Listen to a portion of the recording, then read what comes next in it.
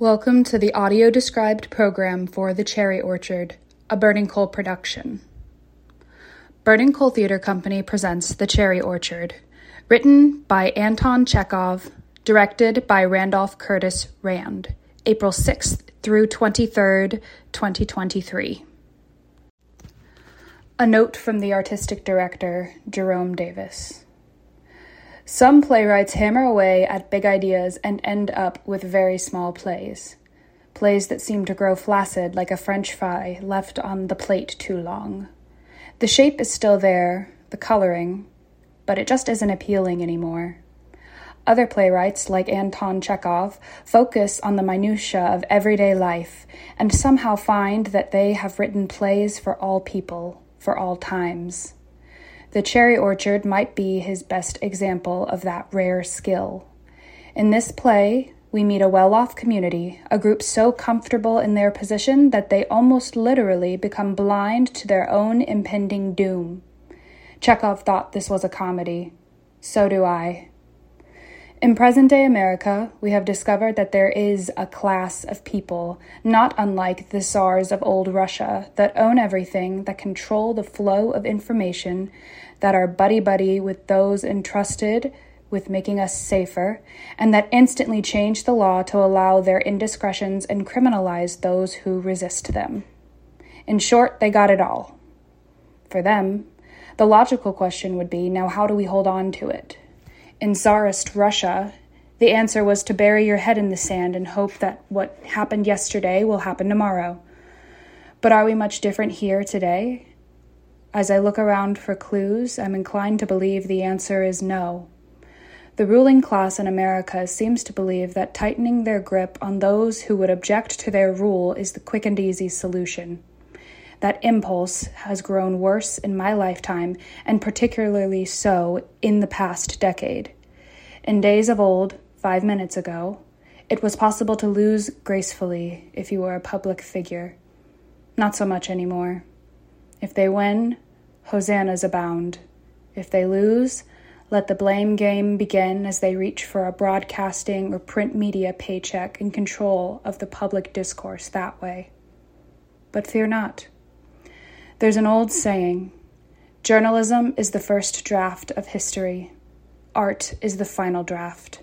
Or, to put it more directly, Chekhov has got your back. Here, then, is the final draft on a declining society, on a creeping authoritarianism that knew and knows that its spiritual rot was and is finally starting to show. Enjoy the Cherry Orchard, and enjoy the laughs, while you can. Jerome Davis, April 2023. Sponsors for this show include the Residence Inn and their restaurant 10th and Terrace, the Classical Station, Smith Anderson Law Firm, and Trophy Brewing. About the play. The Cherry Orchard, Russian playwright Anton Chekhov's final play, is a tragicomedy following a wealthy family and their servants caught in the middle of one societal collapse and the birth of another. The socioeconomic divide is on the precipice, and when it all comes tumbling down, a cacophony of laughter and tears can be heard over the noise. Burning Coal Theater Company, Jerome Davis, Artistic Director, Simi Kastner, Managing Director, presents The Cherry Orchard by Anton Chekhov. Directed by Randolph Curtis Rand. Production Stage Manager, Adam Budlong. Scenery Design by Matthew Pezulich. Lighting Design by Chris Popovich. Properties Design by Philip R. Carter. Technical Director, Joel Sorin. Sound Design, Valentina Cordoba. Costume Design, Stacy Harrison. Assistant to the Director, Carrie Von Sprouse. Master Electrician, Barry Jacob. Scenic Charge Artist, Meredith Riggin. House Manager, Carrie Von Sprouse. Assistant Stage Managers, Christopher Barefoot, Juliana Frasca, Emily Johns, and Samantha Kaiser. Choreographed by Avis Hatcher Puzo. Study guide by Eric Kildow. Assistant to the scenic artist, Cole Train. We cannot produce the quality of work done at Burning Coal without the assistance of our many wonderful volunteers. If anyone is interested in learning more about the volunteer opportunities at Burning Coal, please contact us at info@burningcoal.org. Set description. A white stage greets audience members. The back wall of the theater is also painted white. The white begins to dissipate into the black floor around the edges of the playing space, like clouds against a clear night sky. Center stage. A short table with 2 child-sized chairs stacked on top sits underneath a white sheet. In the house down left corner sits a white cupboard covered with another sheet. Further in the left corner of the house is a microphone and mic stand. A row of assorted dark wooden chairs lines the back of the stage. Behind the chairs is a table covered with a white tablecloth, holding props for the first act in the center. At each head of the table sits computer monitors and an operating board. Behind the props table and equipment are assistant stage managers, operators for the light and sound boards, and Adam Budlong, stage manager of the Cherry Orchard. Adam will read aloud scene descriptions at the top of each location change. All technicians wear black clothes with accent pieces that match the colors of the actors' costumes across the different scenes. White for Act 1, green for Act 2, red for Act 3, and black or brown for Act 4. Hanging from the rafters is a large arch built with thick wooden beams painted white. The arch hangs behind the center stage table, and actors must cross under from the arch to enter a scene from their chairs. Actor descriptions. Actors change accent clothing pieces for each new location of the play. For Act 1, white gloves, suit jackets, and shawls swathe the actors. Green vests, pocket squares, and ties spring up for Act 2. Red carnival masks, sashes, and fans adorn performers during Act 3. Act 4 is full of heavy dark coats, brown suitcases, and black riding gloves. Actors will be listed in order of appearance, starting with Jordan Lichtenheld, playing Dunyasha. She is a young black woman standing at average height. She enters from house left, lighting her way with a single tapered candle. Her chestnut curly hair reaches her shoulders, growing redder toward the ends. Dunyasha wears a white peasant top with a square neckline, a long black skirt, and black boots with a slight heel. She carries herself through the world with buoyant steps, shaking with excitement. She is seen taking the sheets off of the table and cupboard and preparing the room for the arrival of the family. Juan Isler, playing Lopakin, is a middle-aged black man of average height. He is a bald, stocky businessman and moves through the world with tenacity and urgency. He wears a white vest over a black button-down, black slacks, and black loafers. The play opens on him wearing a white suit jacket, asleep in an upstage chair with a book still in his hands. John Jimerson, playing Jeppe Hodolf, is a white man of average height. He has salt and pepper hair and sports mutton chops and a mustache, but a bare chin. He wears wire-framed glasses with circular lenses, a light taupe button-down, black trousers, and dull brown loafers. Jeppe Hodolf carries a blue guitar with him occasionally, which he attempts to play to varying degrees of success. There's a clumsy, timid manner about him. He is often knocking over or running into something, and is always trying to minimize the amount of inconsiderate noise his shoes make. Stephen Jones, playing Fierce, is a black man of tall stature in his 60s. Fierce, an almost 90-year-old butler, relies on a cane and wears glasses with thick black frames surrounding thick circular lenses. The crown of his head is bare, with a ring of short gray and black hair around the sides and back of his skull.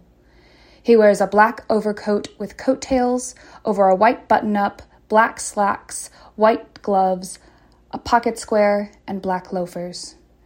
After Dunyasha and Lupakin exit to greet the travelers, he crosses the stage at a snail's pace to his chair in the back.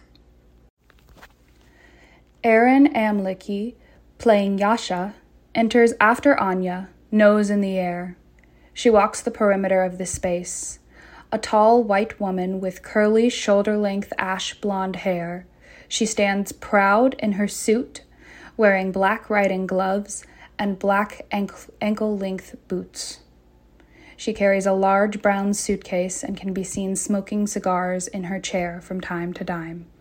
The role of Yasha is understudied by Susanna Skaggs, a tall white woman with short brown hair and round glasses.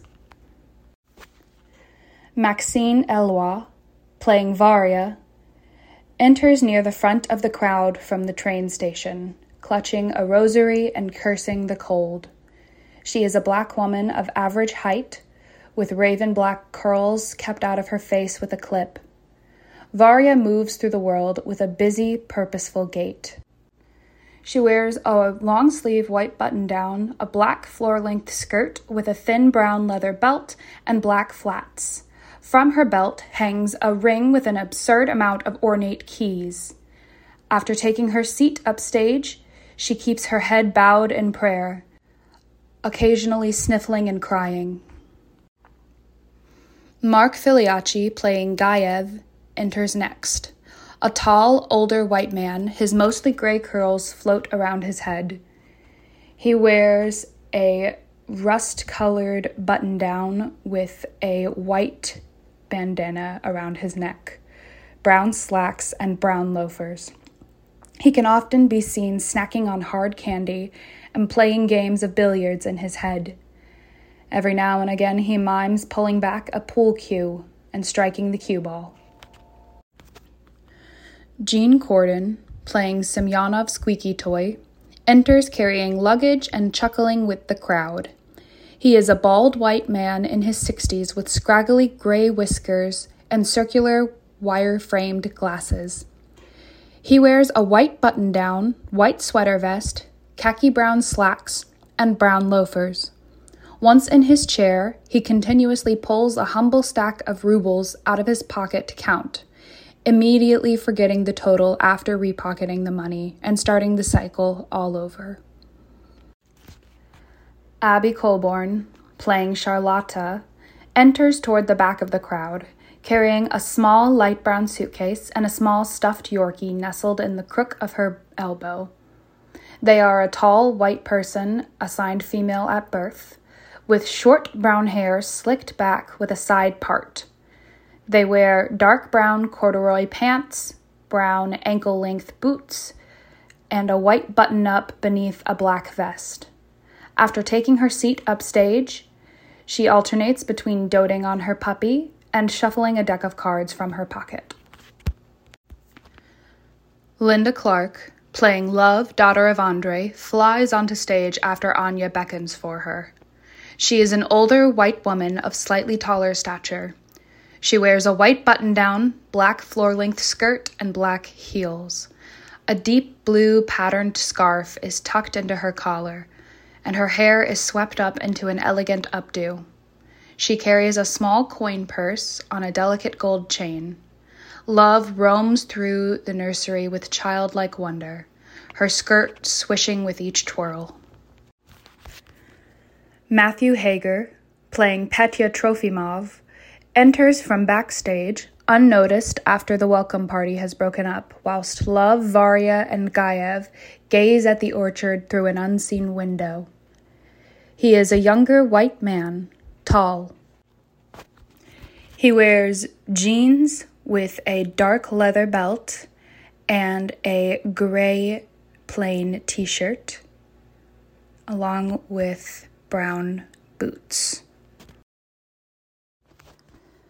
A special thanks to City of Raleigh Arts Commission, NC Arts Council, United Arts of Wake County and Raleigh, Schubert Foundation, Man Bites Dog Fund, Maggie Freela, David Rainey, Glenn Sappy, RLT, Dennis Burfield and Raleigh Little Theater, Downtown Housing Improvement Corporation, Carrie Grindam Corbett, Gabrielle Simone, Katie Kennedy, Nick Carner, house managers and volunteers, all the wonderful volunteers who have helped make our theater and this production strong. The history of Burning Coal Theater Company. Burning Coal Theater Company was established in 1997 by Jerome Davis and Simi Kastner. The company's goal is to emphasize works that are experienced viscerally, unlike more traditional linear plays where audiences are most often asked to observe without participating. Using the best local, national, and international artists available, we produce explosive re-examinations of overlooked classics, modern classics, and new plays that address ideas significant to our community.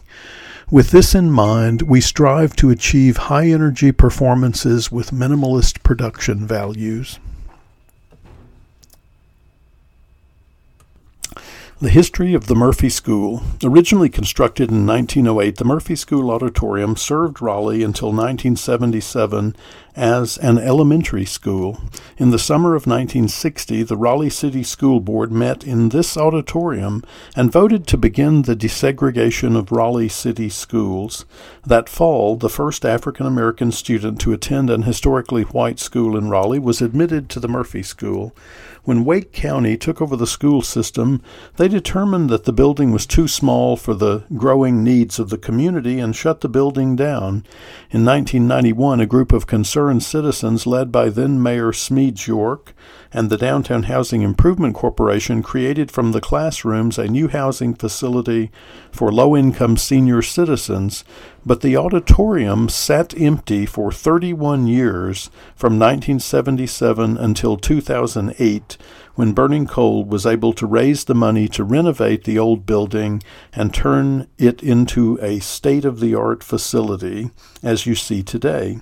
When we began the renovation, the building had no electricity, no HVAC system, no plumbing, plenty of holes in the walls, ceiling, and floor, and certainly no theatrical equipment such as the lighting grid and equipment that you will see above you. In other words, it was a mess. The beautiful space we see today is the result of a lot of hard work by a lot of people in this community, without whom we would never have been able to achieve this result. For that and for them, we are eternally grateful.